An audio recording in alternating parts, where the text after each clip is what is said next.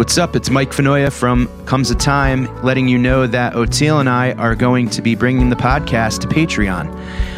Each week, we are going to provide members with a bonus episode. And what we talk about is going to be up to you. That's right. Members can send in their questions, stories, topics that you'd like to hear Oteil and I chat about, and we'll shout you out and take your questions each week. You got to make it a good question, though. If it's what's your favorite Dead song, we might skip that one. So do better. We have faith in you. Head to patreon.com/comesatimepod and get on the bus.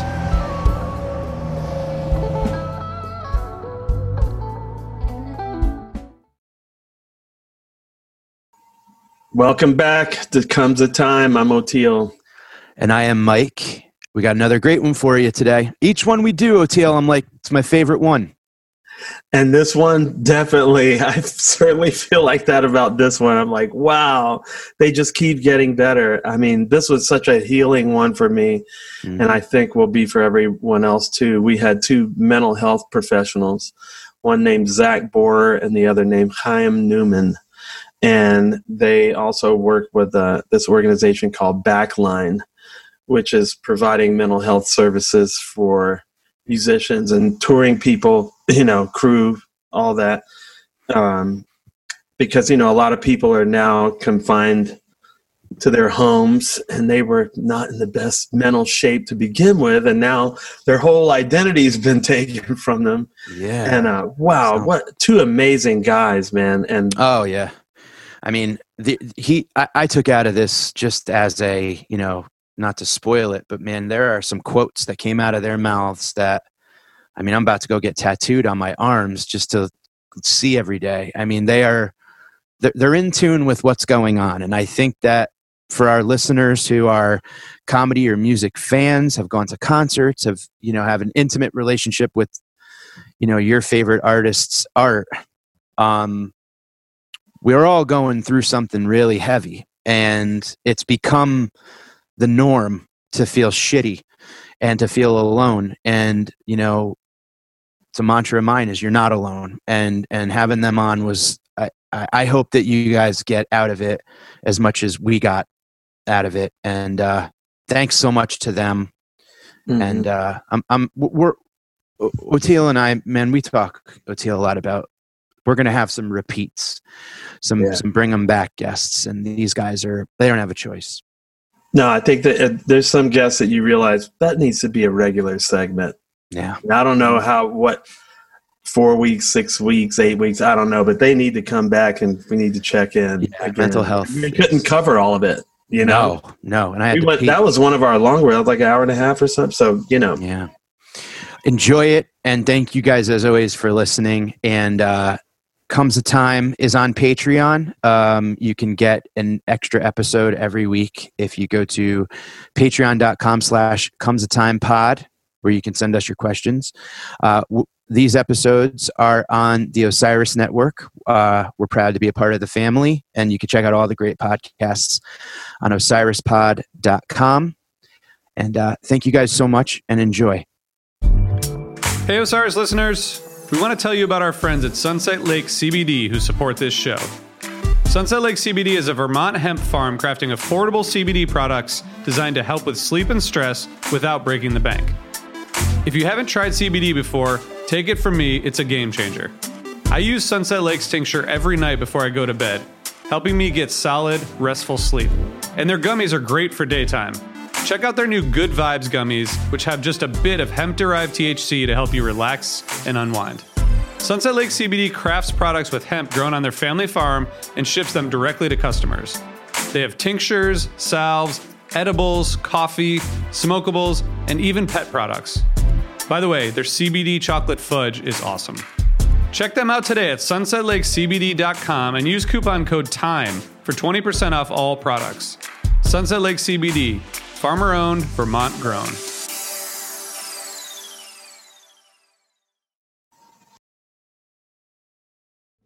Comes a time when the blind man takes your hand, says, "Don't you see?" What's up? How you doing, Chayim? How you doing, Zack? Doing all right. How are you guys? Doing good. Good. And Yeah, admiring nice to be here. admiring your both of your cool falsa blankets back there and your cactus. You've got nice decor. Yeah. Where are you guys? I'm in Los Angeles right now.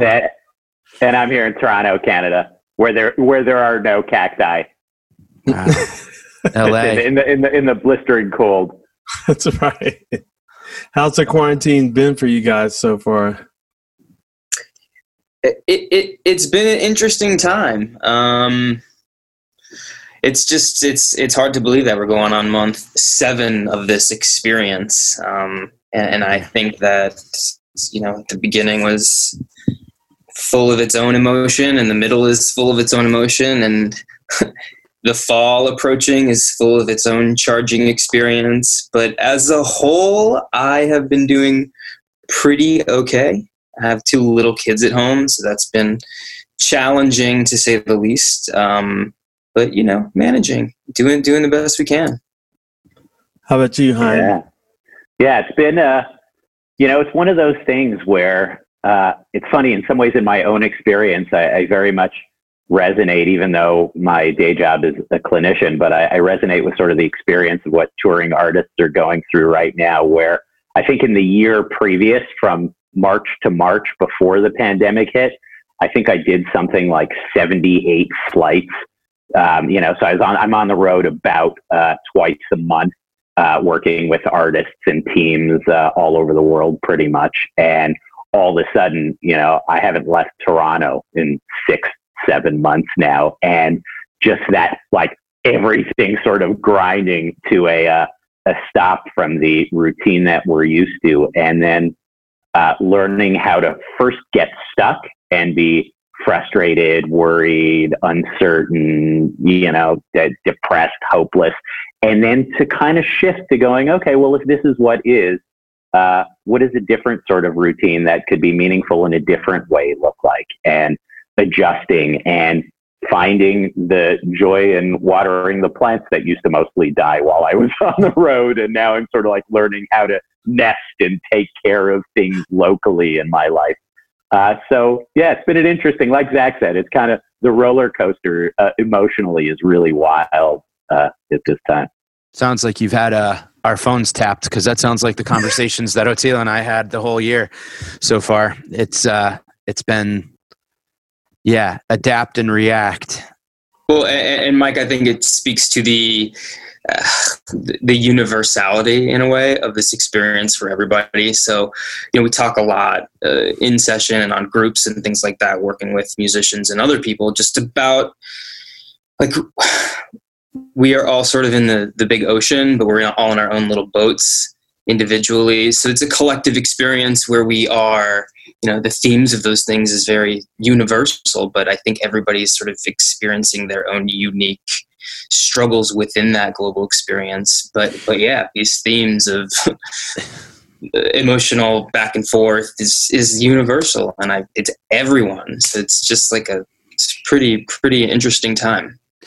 This might sound crazy to someone who doesn't have anxieties and stuff, but when you have anxiety, or you have, which I totally do, and the critic constantly going off, as we talked about, Oteil, and you go like, does anybody else feel the way I do?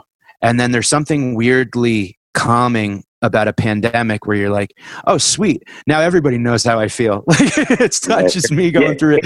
And there's this collective, the people that normally you thought had their shit completely together are calling you like, yo, what the fuck? And I'm like, I'm a pro. I'm the veteran now. I've been living. I put my 10,000 hours of anxiety in, man. I'm a pro. Mike, I'm wondering, do you find like your experience in anxiety is vastly different during this time than it sort of has been throughout your life? Like, how has this experience sort of like changed the anxiety for you at all? Well, I'm someone who I've never done enough. Like, I'm never done working. If I build something and I sit down to try and enjoy it, my first thought is like, don't sit down. You got to clean up. You got to paint it. You got to, it could be better. You could have done a better job.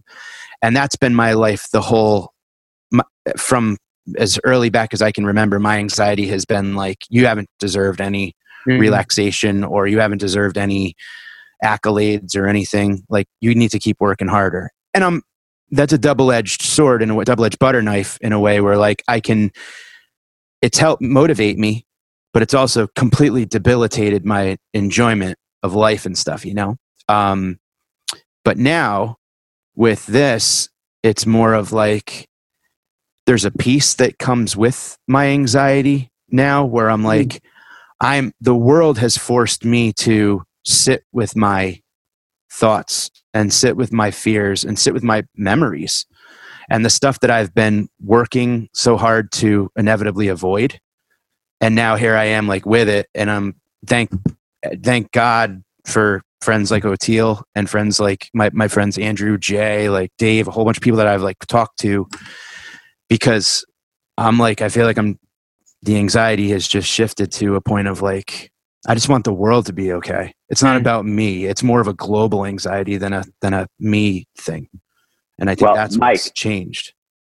Yeah. Well, one of those things I think that you just like hit on, and you actually kind of mentioned before when you said sort of that, like, we're all in this, is realizing like this has made it in a way acceptable for us to like be vulnerable and be anxious and recognize that there is this universality in human experience where, we all have an amygdala sitting inside the limbic system of our brain that just sort of pumps out anxiety responses to perceived threats. And we as human beings are always, we're so limited that we're always under threat from the complex world. And most people just live in denial of that and are like, oh, I got my shit together. Life's going to be normal. I have everything under control. And it's like, no, you don't.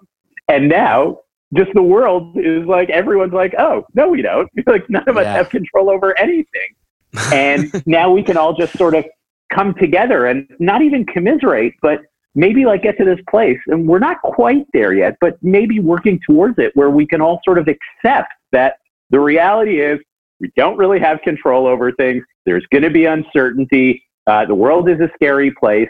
And sometimes the way that you plan things is not going to end up being the way they manifest. But there's incredible amounts of opportunity to find really meaningful moments, even within all of that muck.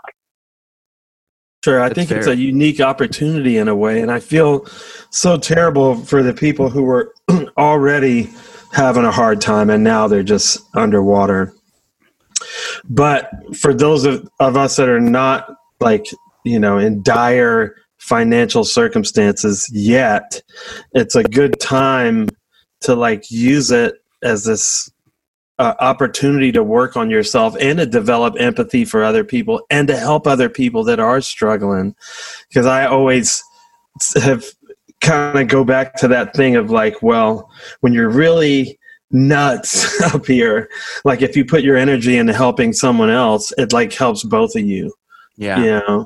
And so we're trying to foster that, even with this podcast, like, let's come together and let everybody know you're not going through this alone and work on our mental health together.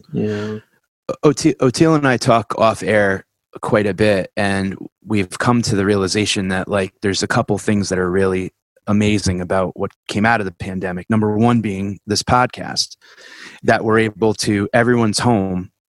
So we're able to reach out and speak to people who, in any other circumstance, we probably wouldn't have had the chance to get a hold of. And we're able to talk to our heroes and learn and whatever.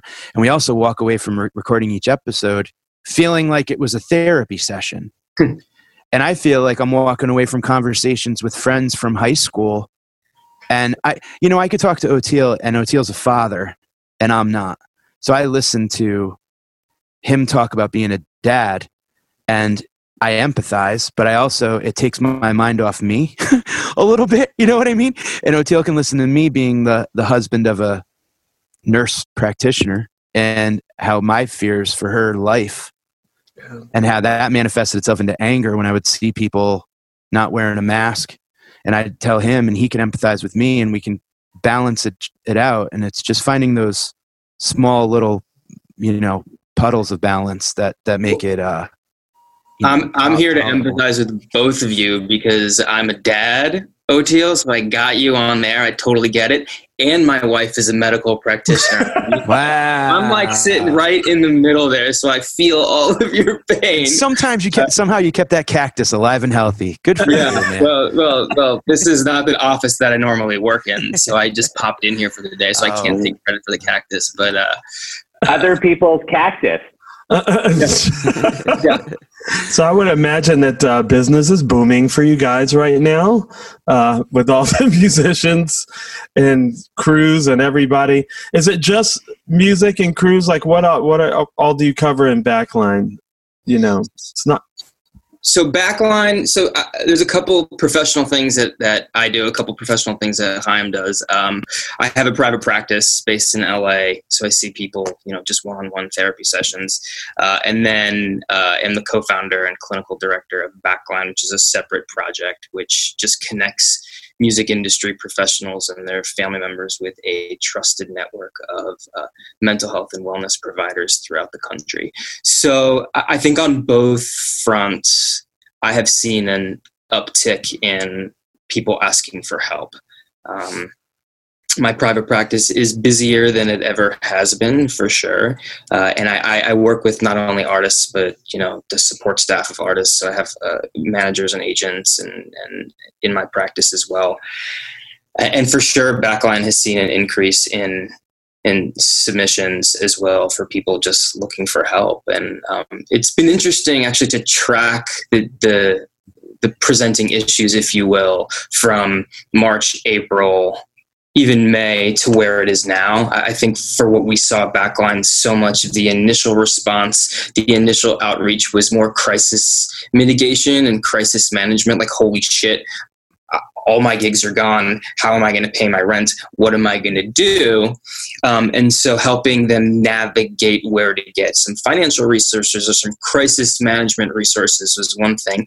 What we've seen a little bit is it's turning more into a preventative strategy. So people are like, okay, well, we're going to be here for a while. How do I then continue to take care of myself? And so the submissions for general therapy has definitely gone up in the last few months. And I think we're sort of sitting there. But yeah, I personally am, it's weird to say, but the busiest that I have ever been, which is sort of it's just an ironic and interesting place professionally to sit, is like the world is struggling so much.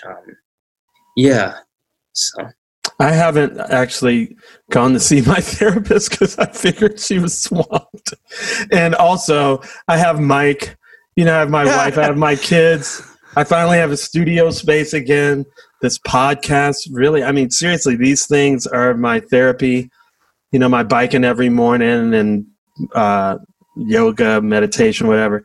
But really a lot, this podcast and has helped a lot and is part of my therapy. So I haven't really called her because I know she's swamped.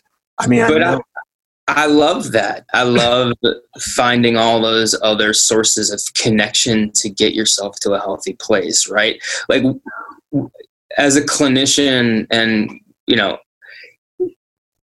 outcomes are dependent upon the relationship between the therapist and the client, right? So that's what it is. It's about the connection there. It's about being seen. It's about being heard. And if anyone can find those outlets and find those support systems throughout their life, like, it doesn't have to be sitting in an office for an hour a week, right? Like, that's something that I think is specific. But I love what you said, Oteil. I think it's such a wonderful, like, toolkit, if you will, not to sound too cliche, but like a place where you can figure out how to take care of yourself, and all those things make a lot of sense to me.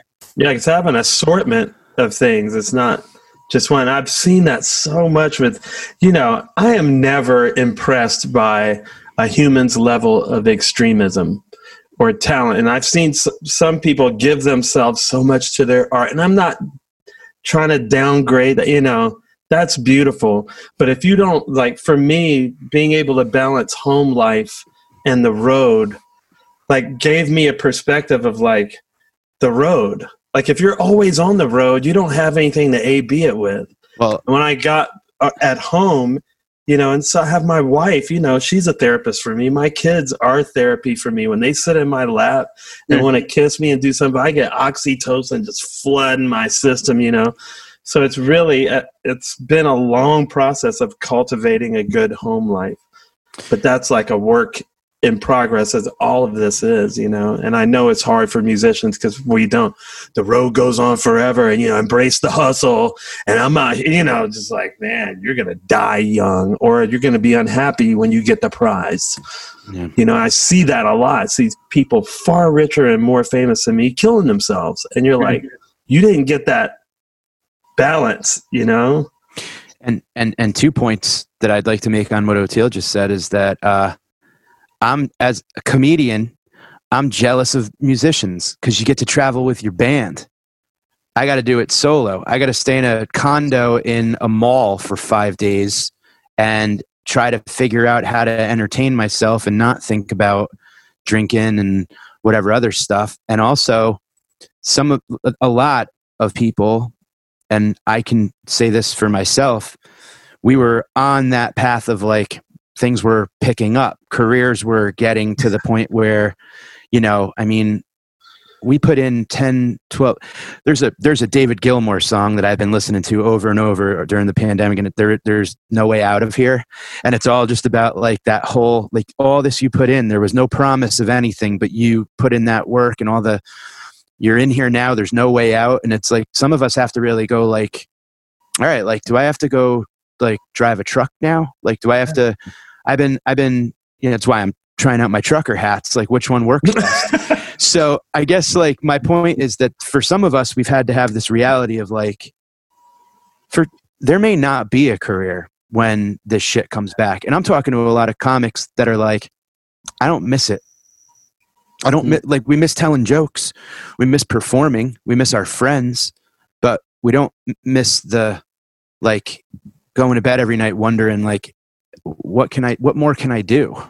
You know, like how many more days on the calendar can I fill and be away, and all the things that, you know, we hope to aspire to, you know, get to that point like Oteil was talking about, where it's like being home. Like I had to look at my calendar and look at my wife and be like, one of these days I want you to retire and I'm going to have to work my ass off until I can get you that.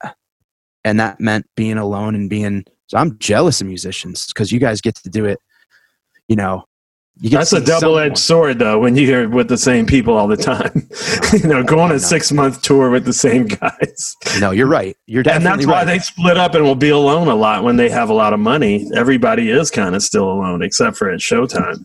You know, and there is that weird thing after years and years of going on the road that you almost kind of like start to become that shelled in introvert when you're not on stage. Like I was extremely extroverted before comedy, before my career. Now, like I just want to be quiet and in my room and listening to music or with like 1 or 2 friends, or I don't want to go out and party and whatever. Like it's just quiet, you know, like call people, whatever, you know, it changes you. Well, I think one of the things you guys are both speaking to is, boy, how difficult it truly is in these industries, right? And the type of work that you do, whether as a comedian or as a musician, like to do it in a way that's balanced and to actually find a way to go out on the road where you're maintaining your self-care, you're maintaining your, you know, healthy relationships at home, you're maintaining your social world. And it's like the pressure to have to, you know, whether it's in the music industry where, you know, now that things have shifted over the last few years where so much of the profit really comes from touring, which means there's just pressure to tour relentlessly. And it's not like you can sit at home with your family and just, you know, sell records and still have that work-life balance. It's like, no, you've got to be on the road 270 days a year. Or as a comedian where it's like, you got to be on the road 270 days a year. And there's the loneliness and the isolation piece of the road is so incredibly challenging. And I just wanted to come back to one of the things that actually you touched on in the first, Mike, in the first just in the first sentence, a bunch of minutes ago, that not only is there the challenges of the pandemic from an emotional and a mental health perspective, but there's everything that we came in with, right? And so where Zack is saying, we're getting an uptick in referrals and his private practice is busier than it's ever been. And not only am I seeing that in my private practice where it's like I'm just, turning away people left and right because I don't have enough hours, but all the people that were already coming in and struggling, who I had been seeing, are now struggling way more profoundly. Everything is just like amped up in the level of intensity of their anxiety or the level of stuckness if they're stuck in their relationships, right? If they were someone who was dealing with feeling isolated, it's like, or feeling lonely, it's like, well, that's going to be amplified times 10 right now with the distancing and the inability to gather with friends and family. And that stuff really, really takes a toll. And that brings us to something I know we got to talk about. When you're stuck like that and you're isolated in 2020, you're on your fucking phone, you're on Twitter, Facebook, Instagram. So now, whatever your addict, your addict mind or whatever your anxiety mind is like just reading this constant roll of just the worst shit. My wife said something so profound. I'm like, I'm so tired of my Instagram. I got off Facebook altogether. I was just like, screw it. Instagram doesn't seem to be as political. And then even that, when she's like, you need to curate your Instagram better. Like my Instagram is all stuff that inspires me. It's just a constant stream of inspiration. And I was like, so I just muted a bunch of stuff so I didn't like hurt any feelings. And then I just started putting other stuff in there, So I'm sure you've been dealing with that a lot. Like, is there a 12-step group for Facebook and cut your fingers Instagram, TikTok?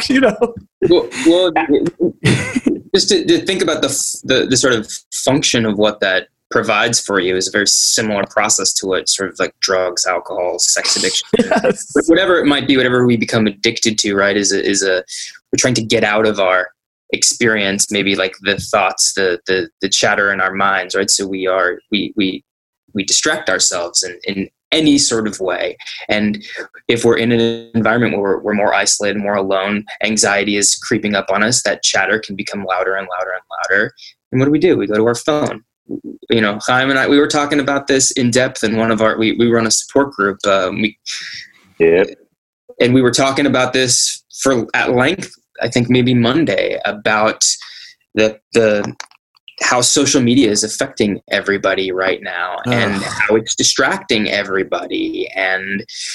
But when you sort of zoom out a little bit and you understand the function of what it does in order to get out of our own experience, we understand it a little better. And it really, I think it comes a lot to just building a better relationship to it that is supportive of you as an individual and what you need out of it. Like what you said, Oteil, right? Like there's ways to curate it and also to be aware of when it doesn't and pull back from. Yeah, which requires a tremendous amount of like being mindful and conscious of like how you're engaging the thing. It's funny, Zack, as you were saying that, I was thinking to myself, what are the like primary ways that we decide whether something is addictive or not, right? Withdrawal, right? If you put it away, right? If you stay away from the substance or the thing, like, do you experience withdrawal? Does your anxiety spike, right? It's like, try putting your phone down for 6 hours and saying, I'm not going to look at this, and we'll like watch what happens internally, right?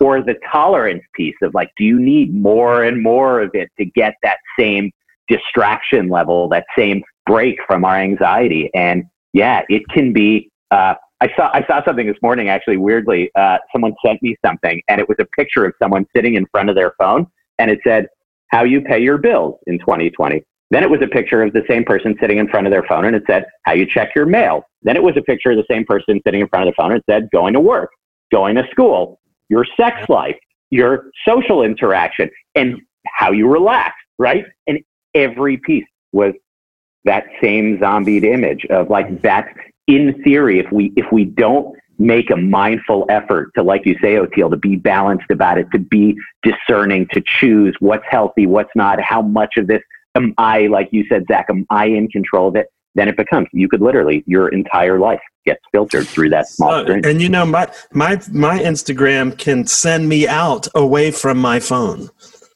because I will get into something and it'll be like, I need to go do that. So now I'm going to go scuba dive this wreck, or I'm going to go out in nature, or I'm going to go somewhere. I'm going to just sit right here and turn the damn thing off for 4 hours because something inspired me to like not be on my phone. That's a good curation there, you know. I love that too, right? Using the phone as a vessel to get away from the phone, right? There's like this paradox sort of in it. But what you say, that makes a lot of sense. Yeah. You know what I think about too is like, I feel like there's a thumb muscle memory thing to like where your apps are on your phone. And I remember what I did when I wanted to take a break from like whatever it was, Facebook or Twitter, whatever. I put crossword puzzles where my thumb, where the Twitter app used to be. So when I would go on my phone, my thumb would automatically, I'd unlock boom, boom, boom keys, and then go to, the first thing I would do would always click that social media. And then I would look at it and I'm like, oh yeah, crossword puzzle. So it was almost like an e-cig for my thumb. And I was kind of like, what I thought you were going to say was that you took a slice of cheese and just started pressing on it and all the like. No, I'm lactose intolerant, but fulfilled the muscle memory piece of it, you know? No, but can I tell you what it was? It was the crossword puzzle was killing time too, and that's all that social media is just killing time for me or whatever. And then I go on it and I'm like 10 minutes into a crossword puzzle, and I'm like, oh, I'm actually like thinking, and I'm like talking to people in the room, and I'm like, what's a 4-letter word for whatever, you know, and like kind of. That was one thing. And then another thing I found was that I started to think about if I was on YouTube or whatever, use these algorithms for me as a medicine instead of a, you know, so like Buddhist, like, you know, I love to read about like Buddhism and religion and philosophy. And so I was talking to Oteil about like Stoicism is something I've been reading a lot. And I've been, you know, there's fun, uplifting videos online, even just like the one I found last night where you watch a guy listen to a song for the first time and his reaction. The Phil Collins one? I watched the Rush one and the Grateful Dead one yesterday, but yes, there's a ton. And I think that one thing that's just cool was, and I talked to Oteil about this morning, was just like, you can make this thing help you and not hurt you. And that's something that I think is extremely important because everyone's on it. And, you know, it's all that we had for however long, couple, 6-7 months, you know? But you two are both picking up at some really interesting points, which is the sort of development within yourself to notice the things that you need and to notice the things that work and that don't. And that sometimes comes with a lot of trial and error and comes with a lot of falling down on our face. And picking ourselves back up and realizing what does work. And I think therapeutically, at least from my end, so much of that is understanding what our thoughts are, where they are, what they're saying to us, and then challenging them, repurposing them, and using them in a way that can be beneficial instead of harmful. So you guys are sort of like, to me, talking about some really interesting therapeutic techniques that you're doing for yourselves to really you know, be aware of what's going on, be aware of that thought process and where it might go in a negative way, and saying like, I'm not doing this. I'm going to stop there and I'm going to go somewhere else, right? Like in its meditation, it's all of these things, right? Where's your thought? Where are you going to let in? What boat are you going to get into there on that meditation sort of ride? So, I mean, I think what you're saying is so great and useful for anybody who might be listening in a way. Like when we learn more about ourselves, we learn what works and what doesn't, and then we can adapt and do behavioral things that really can change our lives. Yeah. You know, Mike always talks about the critic, which obviously any addict can relate to. And I always joke with him, you know, I say, put him to work, you know what I mean? And that's kind of what, it's hard when you don't know how to love yourself. It sounds like, well, how do I love myself? I don't know how to do this. But it ends up being things like that where you learn these patterns and you go, okay, well, how do I change this? And that's like where if you're going to do this, then I'm going to put you to work for my benefit. Yeah. Like, you know, but I had to have that past therapist called a metanoia, that turning point where I did discover a reason like worth loving myself. And I'm glad I did before I had kids, although that probably would have given it to me, but maybe, I'm glad I got there before that, That's the healthiest way is when it comes from within, right? Yeah. Mike, I wanted to share with you an experience, and I'm curious if, just doing that thing, if you're going to relate to this. I was attending a conference put on by Dr. Stephen Hayes and a handful of really the world's top psych researchers. And one of the things they did is there was about 300 of us in a hotel ballroom, all psychiatrists, psychologists, and various clinicians. And they basically said, partner up with someone you've never met before. And so you're sort of standing next to some stranger in the ballroom. And they said, cool. So one of you is going to play the role of yourself, and you're going to sort of stand there. And the other person is going to play the role of your mind. And yourself has a job, which is walk around the ballroom for the next 5 minutes, full 300 seconds.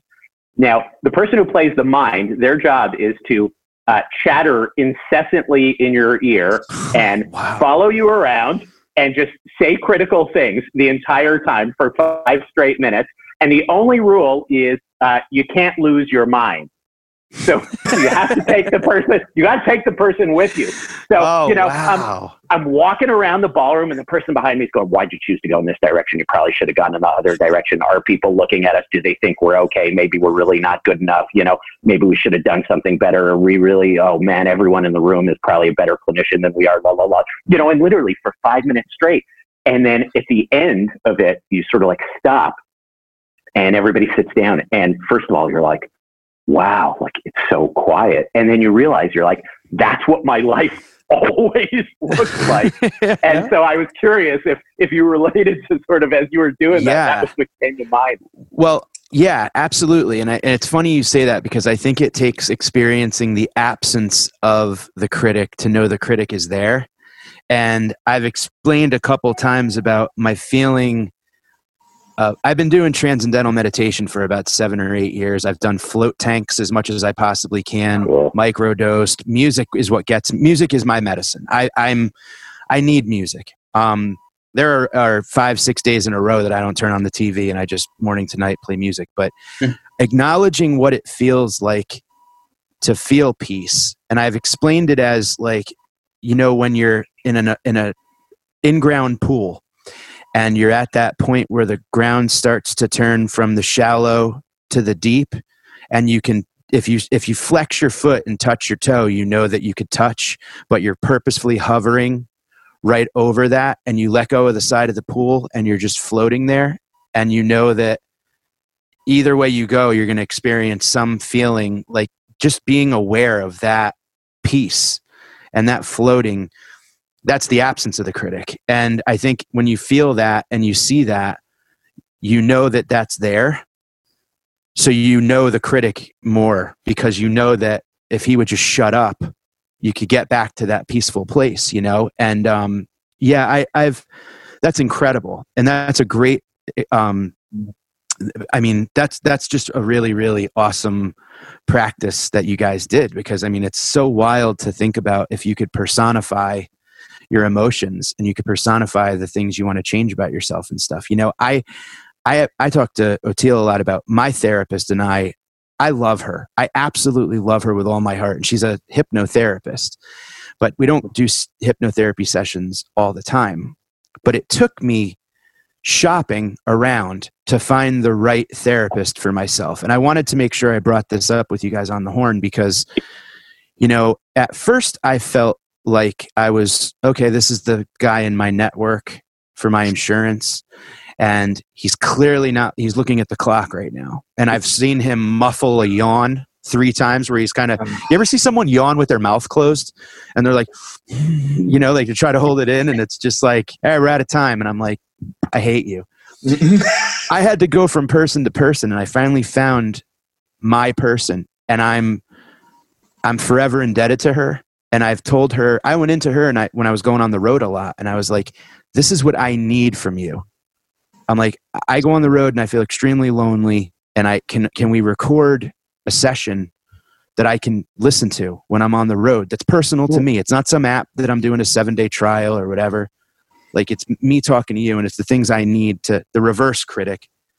And she was all in, and she's brought me through a lot of really incredible breakthroughs. And I look to where I was when I started with her, and it's just wild. And I think I want to ask you guys about that. Like, you know, for people that are listening, like shopping around and finding the right relationship.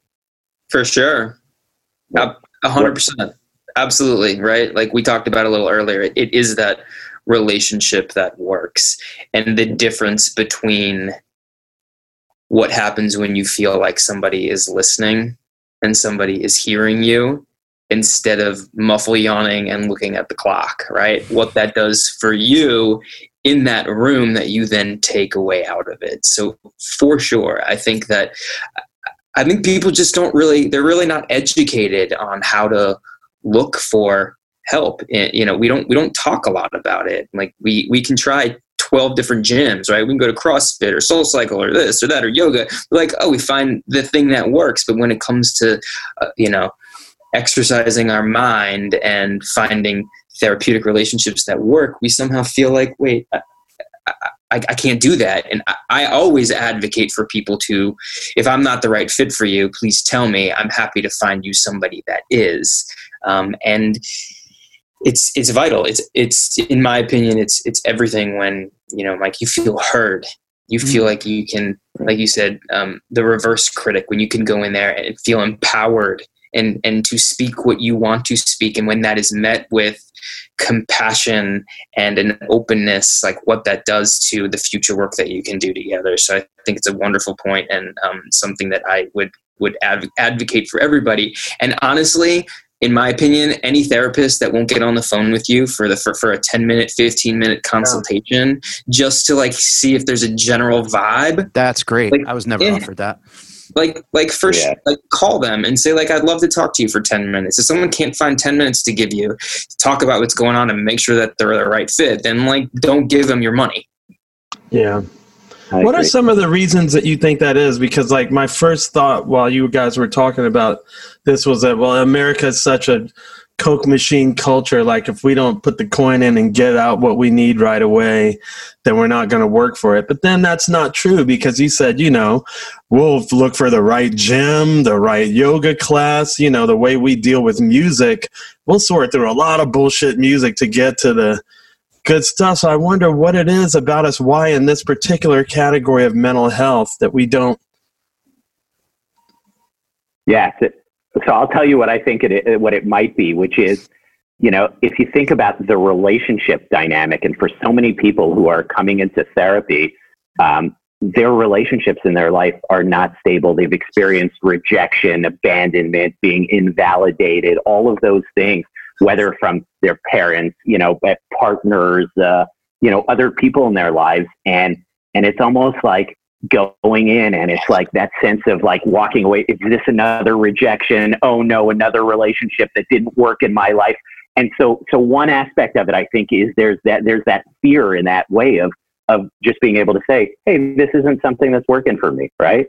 And probably those kind of people, most people are going into therapy, are also, they're not assertive in their lives, right? They're not the kind of people who are saying in their relationships like, yeah, hey, I didn't appreciate that you did X. They're the kind of people who just bottle it up and they're like, okay, well, and so that happens in that context.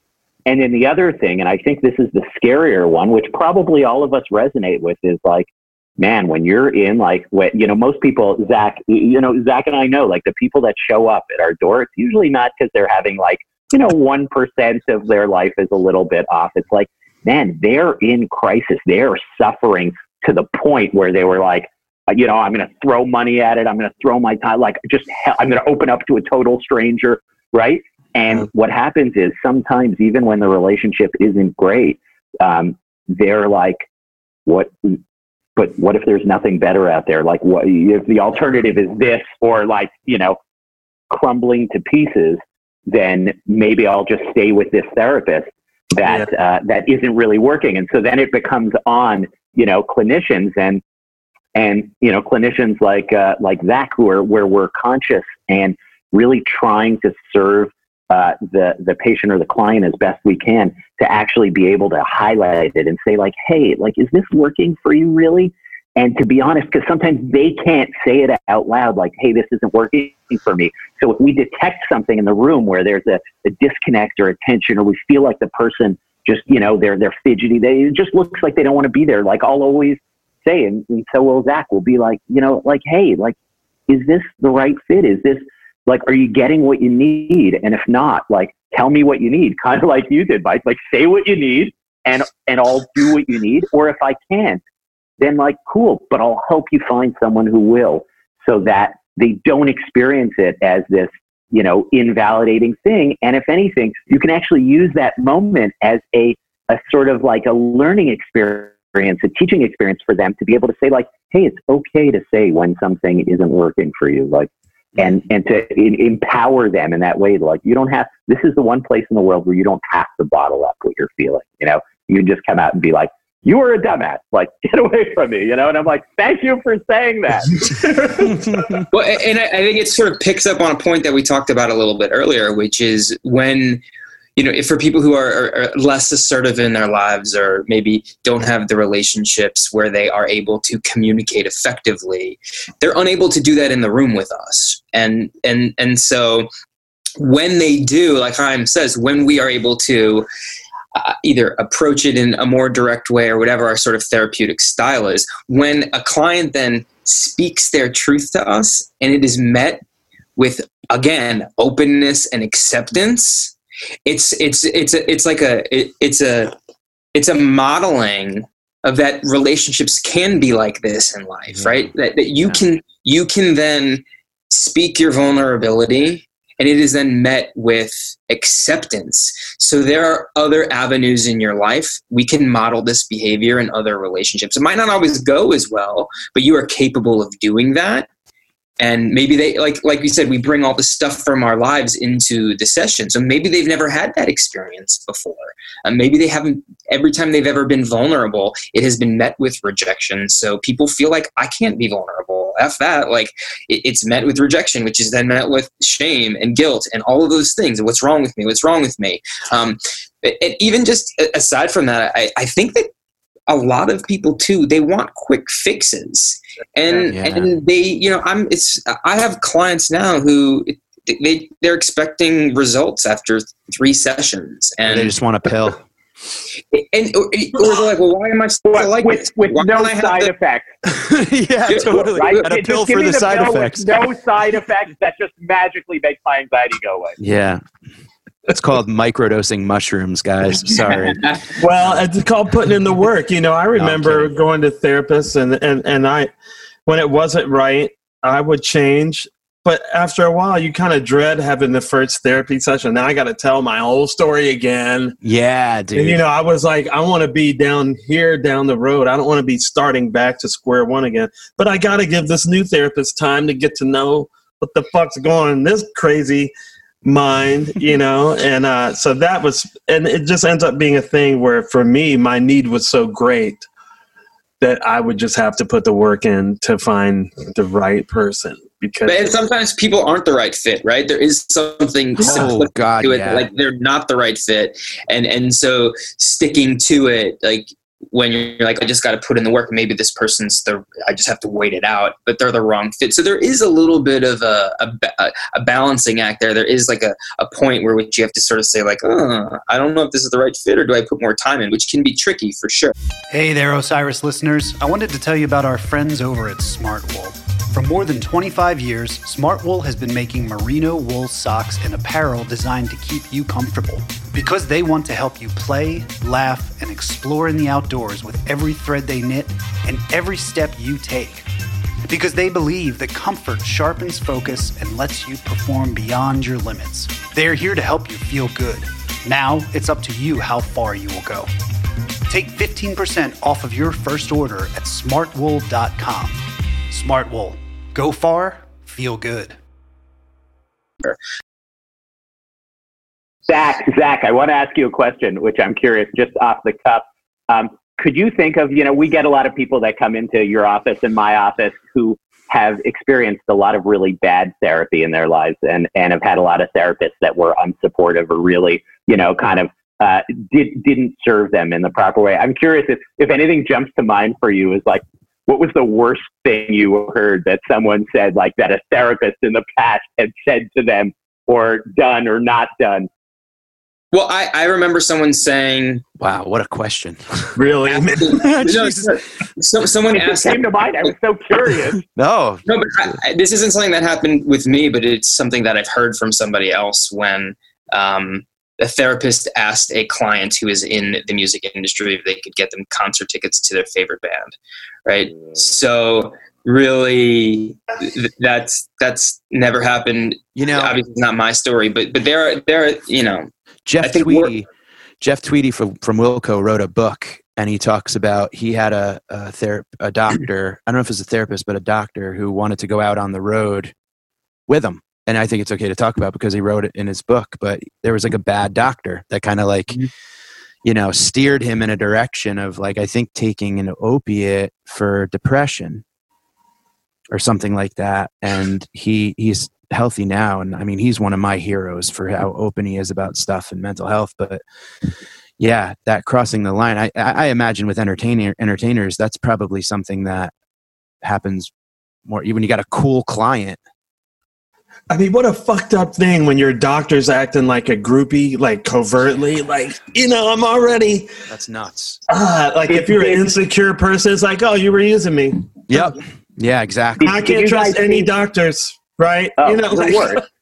The worst. You guys saw that Metallica documentary, Some Kind of Monster, where they sort of have this really therapist who sort of does a lot of that kind of stuff. And I felt like in the early stages of my career working with artists and in the industry, so much of what I was doing was like undoing that movie and being like, that's not actually what good therapy looks like, Yeah. And you're right. It is like that issue. I think that everybody touched upon that, where there's this thing about, people are enamored. There's like a glamour to the music industry and artists. And so many times we get contacted by people who are like, oh yeah, I just want to work with artists. Like, can I come work in your practice? I'm like, cool. What do you do clinically? Like, and they're like, My first, No, go ahead. Sorry, go. Say No, you go ahead. You go ahead.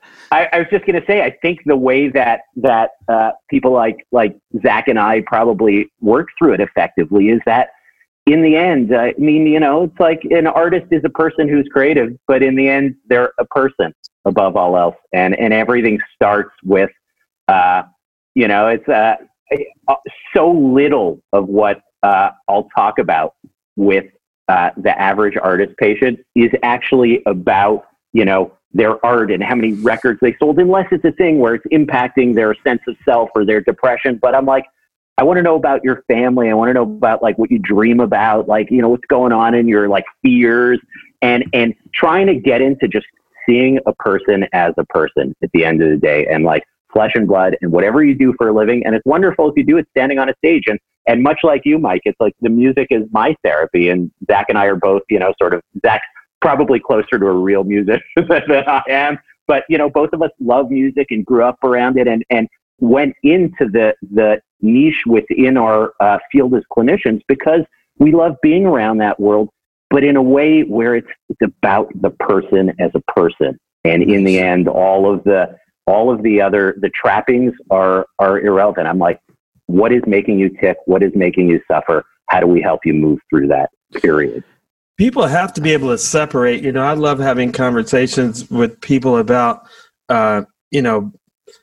like the fact that James Earl Jones and Bill Withers and Bill Walton, who's a big fixture on the Grateful Dead scene, were just intense stutterers, severe stutterers. But when they would sing, they wouldn't stutter. Or when, James Earl Jones would be in a play, he wouldn't stutter. When you're on stage, when I'm like my most fucking nervous, that's what made me start drinking. I was so nervous. So I'm not going to blame that. It didn't make me start drinking. It's a not good way I dealt with it. But, and Bill Withers said, they said, well, why do you think you stutter? He says, I have very low self-esteem. It's just very cut and dry. But so it just speaks to I look at Bill Withers just like everybody else. How do you do that? But he's a guy with an extremely, extremely low sense of self-esteem. Like, we got to be able to separate our artists from, like you said, they're people. That's why idolatry is bad in the Bible. Like, it's a person. Yeah. Like, it's so sad, and it works against us so much in the music and in the comedy world, I'm sure. We've both seen friends die. Kill themselves. Kill themselves because of, in one way or another. And I wanted to ask you guys about something, and it's a theory I have, and I think I suffer from it, and I know comics that are no longer with us suffered from it, but I wanted to ask you guys about imposter syndrome. Are you guys familiar with, I think that this is something that, especially with social media becoming so much more like everyone's showing their best 24/7 and not showing the ugly picture of them, wiping their ass that morning or whatever. I think everyone has this, I don't belong here. I'm going to be, like, people are going to find out that I'm not as talented as whatever. I didn't earn anything. And there's this imposter, like, I don't belong. I don't deserve. And I think that artists, we do what we do. We're busted up, man. We're dented, and we do this for a reason. And I don't know what it is, but then you learn about imposter syndrome, and it's like, oh shit, like, that sounds so dead on. Do you guys find that in the art world, music, entertainment, that, like, and for people who aren't listening, maybe if you guys can give like a, the nickel tour of like what imposter syndrome is. I can tell you that it's not specific to artists, comedians, people in creative fields. Also, I think there's a lot of working professionals that have this as well. And just for me to be completely transparent and vulnerable in this moment, because I think, must lead by example here. Like, I had a moment of imposter syndrome in the last 45 minutes on this conversation with everybody here, right? Like, am I saying is what I'm saying right? Like, do I deserve to be here? So I think it's super, super, super normal to not feel as if we have a place where we are, and to feel like we don't deserve to be where we are. We could break it down, I'm sure, in a lot of different ways.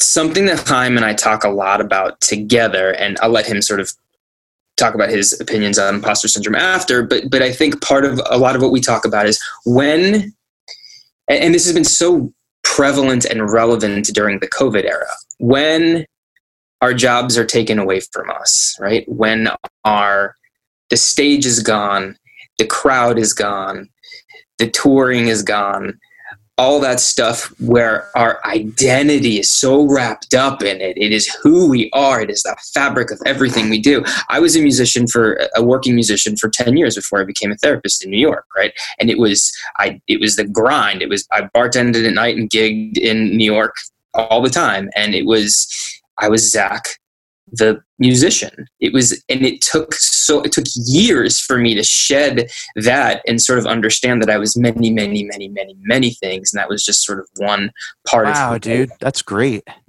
It took a lot of work, and it took a lot of my own self-discovery. And I think, the point is that when all of that is stripped away, who are we? Yeah. What are we left with? Yeah. Who's that human, right, on the inside? Not the comedian, not the musician or the bass player or the therapist, right? Who are we? Who are we as a spirit and as a human in this world? And I think when we learn how to cultivate that, and we find those things that resonate with us, and we work through some of that, and that's not to say that imposter syndrome is going to be gone, but when we start getting in there and working through it, like, it's such a better place to be. And I think artists specifically, though, but that's not true. I think professionals a lot too. They sort of like they put so much value and so much emphasis on what they do, what their music is, whatever it is, that they become the musician, the comedian, the entrepreneur, the finance person, whatever it is. And it's hard to sort of start to break some of that shell a little bit.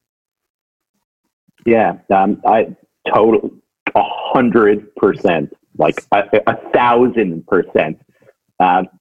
Just to add two little pieces to that, which and I liked what you said. Thank you for being so transparent, Zach, about that. Cause I literally, I got on here at, whatever it was, 45, 50 minutes ago.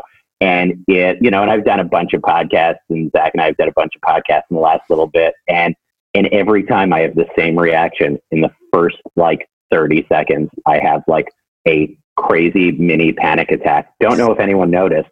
And I'm just like, oh my God, could I do this? I've done 1,000 of them and it doesn't change. And, it's like, Oteil, maybe, it's like you stand on a stage for the 1,000th time. There's still that moment where you're like, oh my God, what if I fucking play all the wrong notes tonight? And what if, and so having those moments, they're just, I really appreciated you saying that, Zach, because I was like, oh, cool. I'm not the only one on the call who felt that. You're not. So two things, which is like this. Number one, my mentors, in the psych world always used to say that where we suffer is where we care, and it's like the things that you don't care about, you don't feel pain over, and if I give people, I'm like, how bad do you feel about the absence of the National Lacrosse League this year? And everyone's like, well, I haven't really felt any pain over that. I'm just like, well, how come? Well, just because I don't care, right? But it's but the things that matter to us, that really matter to us, that's where we hurt. And so imposter syndrome in some way, first of all, is a lens that points at what matters to us, right? And it's my success in this thing, you're right, like Zach was saying, we tie it in an unhealthy way, our identity to it. But the goal is to learn how to detach the identity, but still to recognize that but this is important to me in some way. And that's why I'm going oh God, what if I'm not really deserving, or I'm not going to do it well? And then the bigger piece, and I think this really speaks to, both of you, Mike and Oteil, have mentioned, and I know Zach does that you, and for myself as well, we all of us on this call have a regular meditation practice. And as a meditator, this, which is you have two minds, not one mind, two minds, right? There's our judging mind and our experiencing mind. And at every moment, the judging mind is constantly evaluating our experience and going, is this good? Is this bad? Should this be this? Should I have done this? Should I have done that? Am I enough? Am I not enough? Right? And everything is sort of getting lumped into these polarized categories of good, bad, enough, not enough. And then we have the experiencing mind, which is the other part of us that's just sort of looks at the plant and goes boy, that's really green, or is standing on stage in front of the crowd and just, and it's just experiencing the faces and looking at the movement of the people in the crowd as they're dancing, or whatever it might be, or the laugh as they're responding to a joke of ours, and just being in that. And what happens is our judging mind is really, really active, and that's for all of us, and certainly in our society, which cultivates judgment of, it's think about whether your life is good enough or not, and then decide it's not good enough. But if you buy this car or this watch or whatever, then you'll be enough. Then your life will be. So our whole culture, right, is built around consumerism, which is built around judging your experience and assessing that it's not enough, and then wanting to purchase this thing. And that's how everything is sold to us. So not only are we by nature judging beings, that part of our mind is very active in order to try to make sense of our experience, but then we're in a culture that sort of encourages and nurtures that. What it doesn't nurture as much, and what takes much more work, and that's what all the meditation is about, is cultivating the experiencing mind that just sits and experiences the what is. And so imposter syndrome, when we walk in, when you're standing there on a stage as an artist, as a performer, in whatever, as a professional walking into a business meeting, it's the judging mind that's going, oh God, are we going to say the right thing? Am I enough? Are they going to like me? Is this going to go well? Whereas what we over time need to learn how to do, and that is the work of meditation and the work of the therapeutic process, is how do you cultivate the experiencing mind to notice all that judgment and then walk in and be like, and I notice the face of the person sitting across from me at this interview, and I notice the way my chest feels when I hit a bass note and feel it resonate out of the amplifier behind me. And there's no good, bad. I just feel what that experience is like. I notice the colors of the lighting. And the more that we're able to learn how to cultivate that experiencing mind and just accept that the judgment's going to be there, the less active it becomes. And all of a sudden, we're not sitting in the imposter question of enough, not enough, good, bad, say the right thing, say the wrong thing. We're just in like, let's just be in the experience of this minute. And that's, for me, 45 minutes ago, exactly what I did. Is like, I was like, oh shit, that part of my mind's going, I'm just going to be here. I think I just found my shaman for my next LSD trip. You're coming with me, buddy. That was the most beautiful thing I've ever heard in my life. But it's something I think we really need to focus on too, because people don't realize how many billions and possibly trillions of dollars are spent to influence us to always be in the judging part. Because that's the consumerism. Yeah. So now we're spending all our time judging our experience instead of experiencing our fucking experience. Like my kids and my wife are such a great cure for that, because it's like I could judge, am I doing that? I'm always judging. God, am I a good person? But, and I looked and I hear my kids laughing and my wife goes, man, I really love you. I love watching you be a father to them. And and I go, well, she's happy and my kid's happy. So fuck you, shut the fuck up. They're okay with me. So can you shut up and let me enjoy them now? Oteil, when you give the middle finger to your judging mind, does it work? Oh yeah, because my kids make me feel. I'm like, be gone. My son comes up and my daughter, and they want to hug me, and they just get out of here. His kids are like, Daddy's talking to his shoulder again. He's giving the finger to his shoulder. He's saying, "Fuck you, shoulder." Daddy, you're not supposed to. Daddy, stop swearing at your shirt, Dad. There's such beautiful points being made. And I wonder, too, I've heard both you, Mike, and Oteil talk about something, and it sort of ties into this, right? I think what Chayim said, and this understanding of the judging mind versus the experiencing mind, that's sort of to me, the entry point to real change, right? Is when we are able to recognize what is happening. And Oteil, you said it in the very beginning. You're like, I saw people kill themselves, or I saw them unhappy when they got really, really successful. And there had to be a middle point, right? So it's like, that is sort of like an experiencing thought of like, I don't want this and I don't want this. So where is there a place in the middle? And I think that when we are able to recognize where that judging mind is, we are able to recognize that judging thought.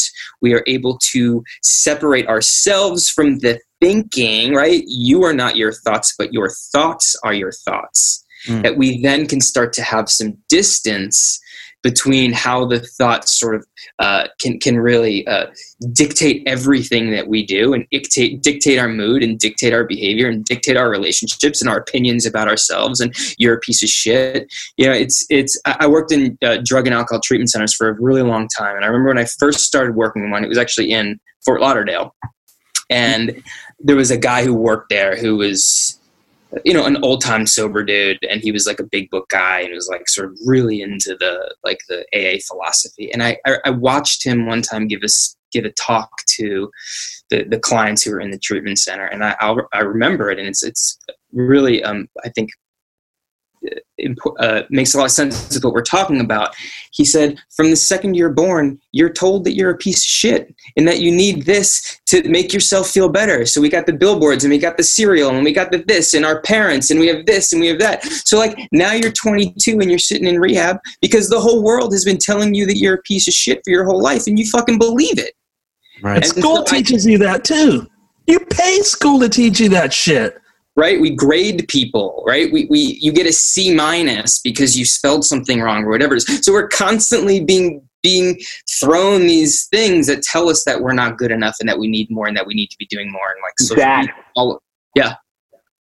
that point you made on Monday in the group about the artist, that one of the artists that you were treating, same thing, like sort of, I'm enough if I have enough, the metrics, the likes on my social media posts and the sales, right? Sorry. I just, totally part of.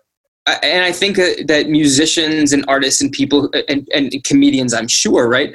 We have this real-time metric on Instagram that determines our value and our place. And again, I think the larger theme is like, when we take all that away, like, who are we as a human? Where can we put our 2 feet down and feel the ground and feel okay? And like, that's why I think the pandemic might be a gift, because it does strip it all away. It's like, it helps us get to, because maybe some of us never had, I'd like to say get back to, maybe when we were kids, if we happen to have a good childhood. Mm-hmm. But it helps us get to our true equilibrium as a human. Maybe for the first time ever. The first time ever. Like, I think I may be happier than when I was a kid, because now I'm happy, and I know. Before I was happy and kind of the ignorance is bliss kind of thing, which I want my kids to have. But now, even with all the madness that I know inside and out, and I got happy again, and I'm like, wow, I'm like 40 times grateful, So it's just, I'm in some ways, I hope that people are able to find this silver lining in it, where now it's an opportunity to like really figure out what it is, who are we really, something that I have said for the last 6 months on our support group, and Chayim has heard me say this multiple times, is like, when we're in the middle of an experience that's very, very, very, very, very hard, we can't see out of it. We're in it. We're sort of like, we're dealing, we're trying to figure out, we're trying to survive. We're in this survival mode. And I've seen this a lot working with people with substance abuse problems and who have made massive transitions in their lives. Is, they come in broken and down and at a low point, and they don't know how they're going to survive. And then 3 years later, they're back and they go, fuck, that was the greatest thing that ever happened to me. And I understand the lesson. And I'm not by any means minimizing what's happening or suggesting that this should be the best experience ever. But what I believe in my heart of hearts is that there is a lesson here, right? Like you said, Oteil, and we might not be able to see it right now or experience it right now, but lessons are typically seen in hindsight. So when we get some distance from this experience and people look back on what they were able to do or go through or persist through, and the resilience that they had during this time, like I know that people are going to have, that they're going to take lessons away from this. I believe that. I really want to touch on that hindsight point too, because one of the most a huge cathartic experience I had was watching the movie A Beautiful Mind, because he knew in the end, like, these people are not there. Yeah. Like, they're there for me. I see you and I can talk to you and you can talk back to me, but I have to act as if you're not there. I have to put you aside and go about my life. And the more than I do that, you can't see like how far away you are from the shore sometimes when you're swimming out on your addiction. But when you look back, you go, okay, wow, I made some progress here. It takes time. You have to as if, right? Mm-hmm. And when I saw that, I was like, that's like my sex addiction, except the chicks are real. They do want to get me, whatever, and so, but I still have to go, like, no, I'm putting this wall up. I see you in my peripheral vision, but no. I see you, imposter syndrome.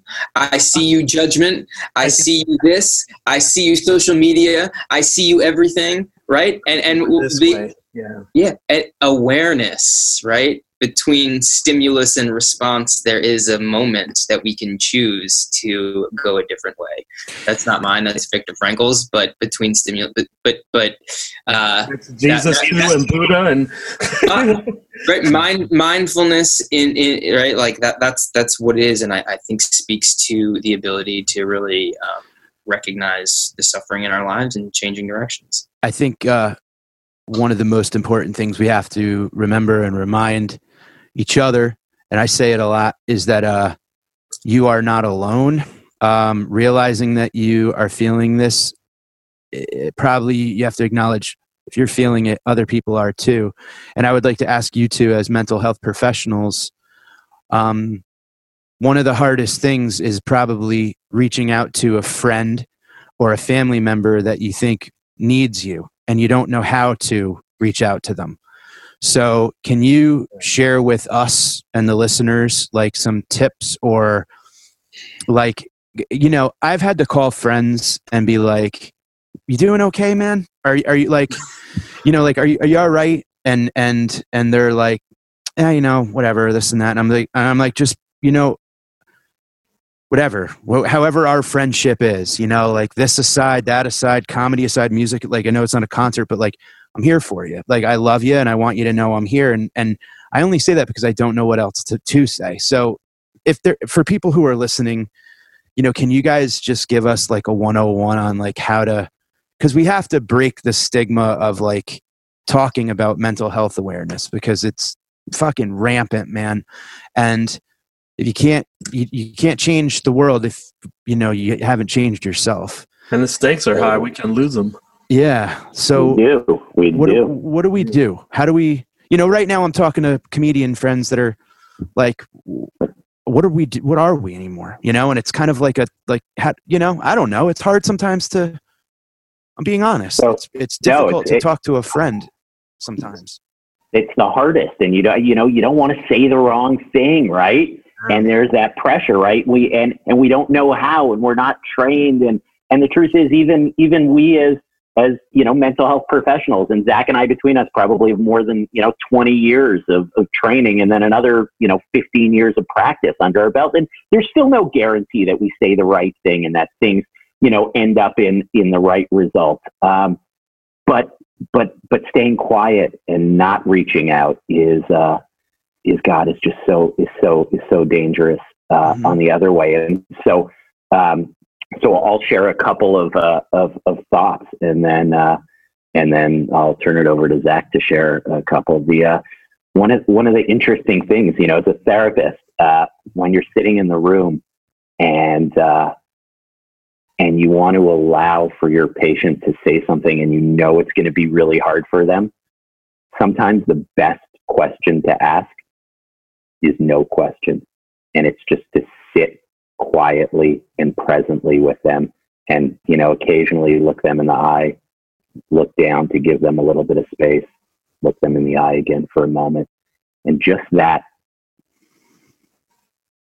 being present with, and it invites the person to open up without them having to feel like they're being pressured in a way or being forced. It gives them the initiative. And so in some ways, being able, like, it's almost like the first step when I have a friend, or, you know, where you described it, if someone sees a friend going through this. For artists, it's often seeing someone on your crew or a bandmate or things like that. And it's like, what do you do? Well, it's like, spend time with them, sitting right next to them, and you don't have to say a word. And it's just letting them know that you're present with them in their experience. Often what happens is when you sit there for 2 minutes, they don't say anything. And then you sit there for 5 minutes, and then you sit there for 8 minutes. And all of a sudden, by the 20th minute of just sitting silently next to them, they turn to you and they're like, fuck, man, I'm having a tough time, you know? And it starts to come. So that's thing number one. And then thing number two, and this is like in the most mind-blowing pieces of wisdom that I ever had someone share with me, which was, you could imagine, Oteil, how old are your kids? 2 and 5. Okay, so they're still young for this, and Zack's kids are also pretty same age, almost in the same age ranges. So you could imagine when your kids get a little older, and it's like your kid comes to you and says, like, you know, like, Dad, like, I'm having a super hard time. I feel, you know, not good enough. No, I have no friends. Nobody likes me, you know. And you're standing there, and like the urge to respond is to say, what? No, that's not true. Of course you're wonderful. Of course everyone likes you. And when you do that, what happens is not only are they like, oh, great, another person who doesn't understand what I'm going through, right? But in some ways, you just you've just created great. And another person I'm not going to be able to live up to because I know inside that I'm not good enough and they're telling me that I'm good enough. And it's like, so what one of my mentors shared with me was like, the greatest thing you could say to your kid in that moment is like, yeah, I've been there. I know what that feels like. And the second you do that, you've made it okay for them to feel what they feel. And now, like you said before, Mike, now they're not alone, right? Yeah, so in some ways, when you have a friend who's struggling, if you're going to say something, maybe it's like, hey, here's something I'm having a tough time with, or here's something I've been through. And it's sharing your own vulnerability, which makes it then okay for them to feel like they can share theirs. Yeah. Amazing. So those are sort of great answer. Thank you. I just want to piggyback on what Chaim said. As a dad, so much of my patience and empathy these days is because I have a 1-year-old and a 3-year-old who are, it's a lot. Children's books, for some reason, to me, are like have the most beautiful lessons in them that I think need to be like. We should adults be reading children's books all the time. We need to go back and read Shel Silverstein ourselves. I mean, there's this book out there, and it's sort of what Chaim said too. The first time I met Chaim, we talked a little bit about this, and I actually just recently sent him this book, like in the last 2 weeks. There's this book called and I love you for it, Zach. Thank you.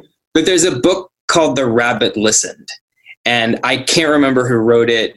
And it is exactly what Chaim is talking about. The story is this little kid who has these blocks that get blown over by the wind or by birds, and then he's sitting there crying, and all of a sudden these animals come up to him and they're like, you should rebuild it. You should be angry. You should be jealous. You should be this. You should be that, trying to solve the problem for the little boy. And he doesn't want to do anything. And then at the end of the book, this rabbit comes and just sits and sits and sits. And eventually the little boy goes through all the emotional process that the other animals were telling him to do. He gets angry, he gets resentful, he gets this, he gets that, but then he rebuilds. And it's called The Rabbit Listen. And I think that is what it is. It's about it. And I read it and was like, holy shit, man, this is therapy 101. This is life 101. This is like Common so much. Sense. And even it's wild.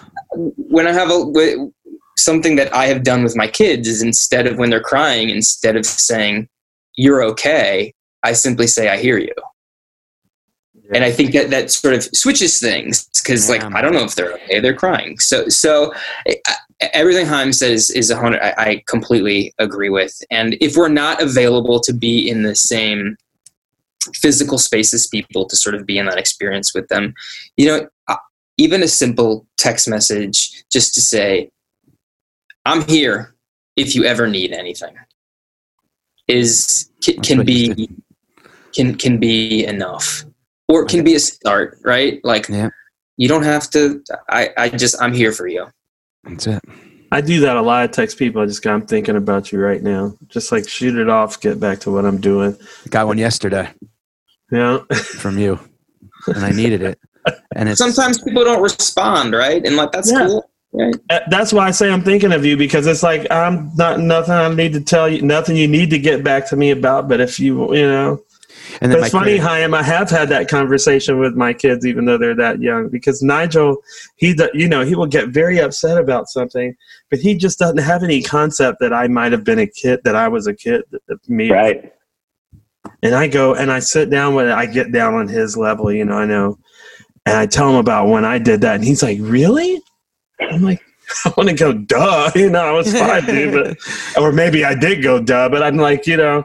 And it's amazing that it solves it quicker than anything, You guys are doing incredible work with people who need you. And thank you for everything that you guys are doing. And we're trying to, you talked about, Zach, you said something earlier about like hindsight, and I think that what we're trying to do with this pod is like we put them out there and we, hope that people listen, and we hope it helps. And, it's because it's for that we do this. And I keep thinking about, and you guys had, you talk about you had a moment during this.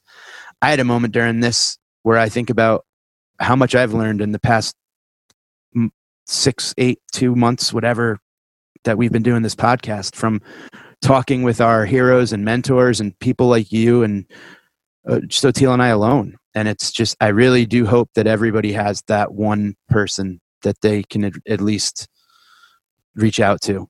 And just thanks for being that for people. I mean, you guys are heroes too, and really, really appreciate it. Can you tell everybody how they can find you, like the backline and stuff, How to, like resources. So I mean, so you can just look. I have a website, zackborer.com. That's my private practice, all that sort of stuff. And then backline.care is the organization that I help to run with some awesome other people. That's specifically for the music industry and for family members of the music industry. If you need any help, you contact us. It's possible you'll get on the phone with me or somebody else, and we'll have a conversation with you and really try to point you in the right direction of finding some sort of help for whatever it is you're going through. Could be psychiatric care, therapy, sober coaching, life coaching, rehab, whatever it is, right? We can hopefully find you a really tailored resource to whatever it is that you're going through to help you. So, Yeah, so that's for Zack. For me, it's drchayimnewman.com is or you can just Google me, is kind of the best way to get to my private practice. The other thing that I do on the side as well is I have an organization called Thrive, and what we're doing is major research studies into the things that impact the mental health of artists and crew members who tour for a living, and really looking at, as both of you know, Oteil, and like the touring lifestyle, depression, anxiety, addiction, suicide, all the things that happen for people or can happen for people who do this as a career and are on the road hundreds of days a year and away from their family and with all the pressure and the instability. And so we're really looking at understanding all of the factors that go into impacting the mental health of people in the industry who tour. And so for artists or crew members who might be listening, we're conducting this major survey right now. We've had over 1,000 artists and crew already take the study and are just collecting data, which will allow us to then better serve those people and provide them the care they need. And that's just tourhealth.org. And people can go on there and check that out. And just to teaser something, I guess for the first time in the universe out loud on this podcast.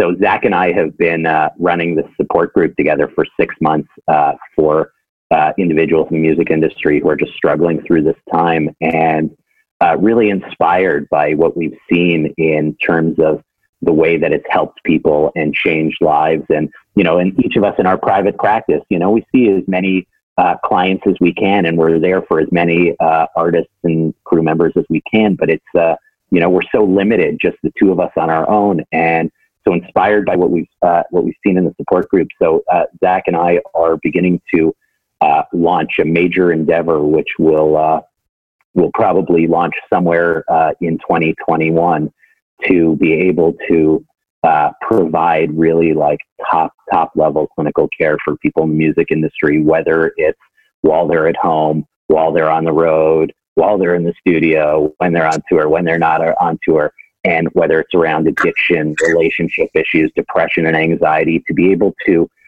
expand the scope of what we're doing from just the two of us into a bigger destination for people to really come get the support they need. Because as we know, it's like, the struggle is really real, and it's like going full circle, and it's universal, and every person in some ways is carrying a weight. And if we can sort of collaborate together to provide people a little more help in carrying that weight, so they feel less alone in it.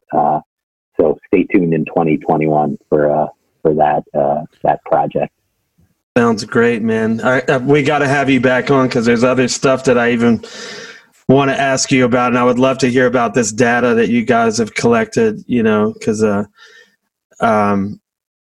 Because we can't do it all in one podcast. No. For instance, I know one of the things that's so hard for me, and it's I just lost my brother, who was my biggest mentor, and actually, it's probably it's been a while now, like a year and a half or something.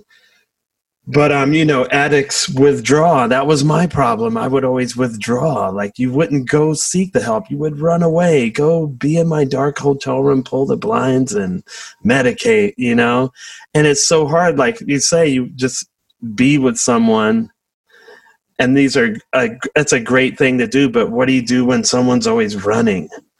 Running, and we don't have to get into it now, but I want you guys to come back because there's so many more things to talk about, and I really hope that this is a wave. It seems like it is. This mental health thing is becoming more popular, and maybe people, as it becomes more like normal, they will choose to not run away and choose to seek the help, Sure, and we say mental health, right? Like we put this term on it, mental health. But it's really just like the complexities of the human experience, right? So we've sort of stigmatized it just by saying like mental health. It has a charge unto itself, right? But what we've been talking about here for 90 minutes and what we continue to talk about all the time, we do it through music, and we do it through art, and we do it through comedy, is just like the human experience, and we all experience the ups and downs, and we all go through it.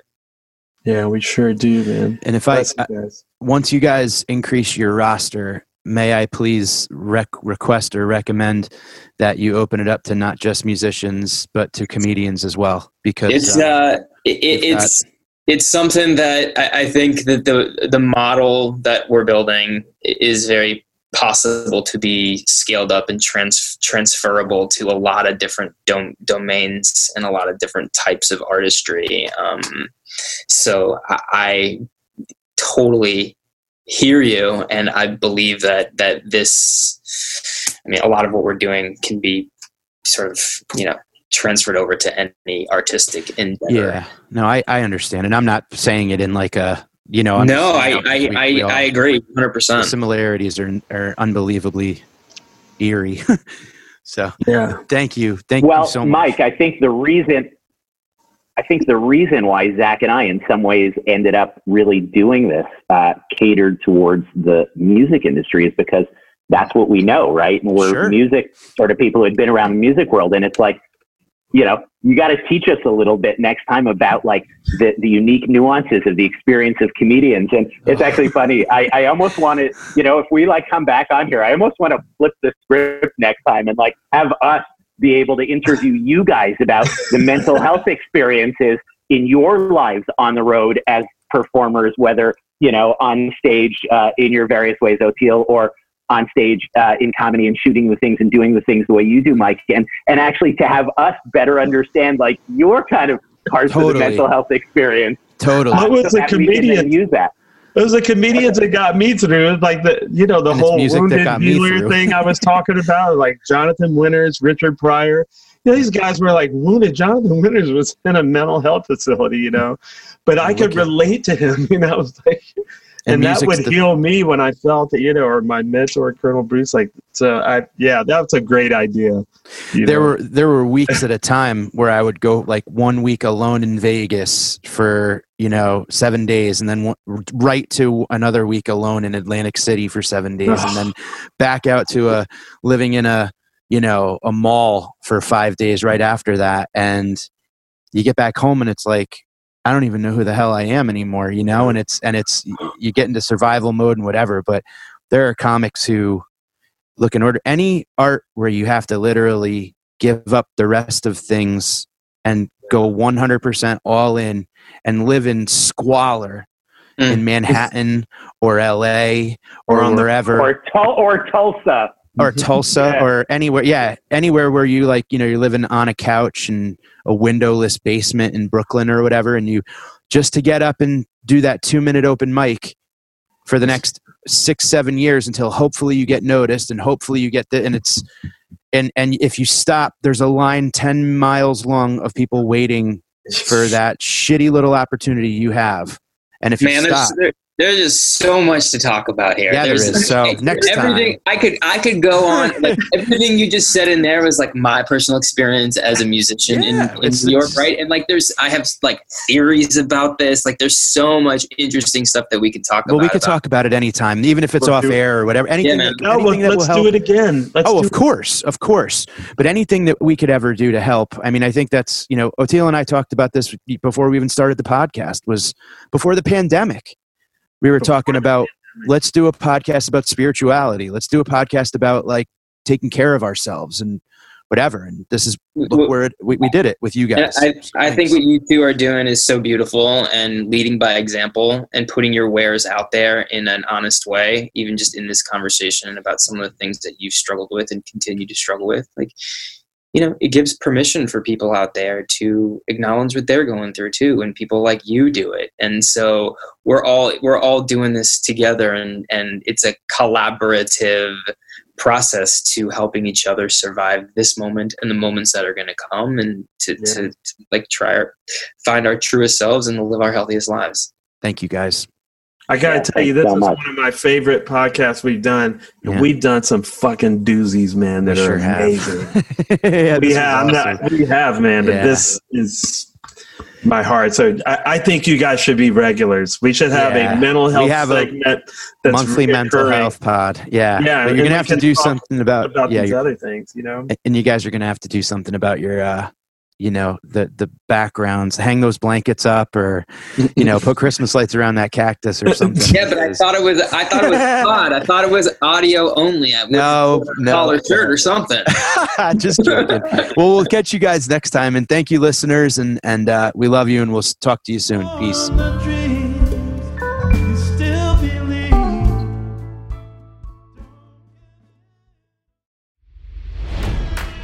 It's NFL draft season, and that means it's time to start thinking about fantasy football. FantasyPoints.com features industry-leading experts and prognosticators using proprietary hand-charted data to help you score more fantasy points. FantasyPoints.com is the place to go for whatever kind of fantasy football you play. Whether you play fantasy football, daily fantasy sports, or do a little bit of everything, Fantasy Points has the meticulously researched content to guide you to victory. And why wait for the fall? Fantasy Points also covers the new spring football league, the UFL. Join the guru, John Hansen, Scott Barrett, Joe Dolan, and other massive names in the fantasy football universe with an exclusive offer. Use code Pantheon for 15% off any Fantasy Points package, including the all-in package, with access to every article, tool, and data nugget that Fantasy Points has to offer. That's FantasyPoints.com and code Pantheon for 15% off at Fantasy Points. FantasyPoints.com, code Pantheon. Score more fantasy points.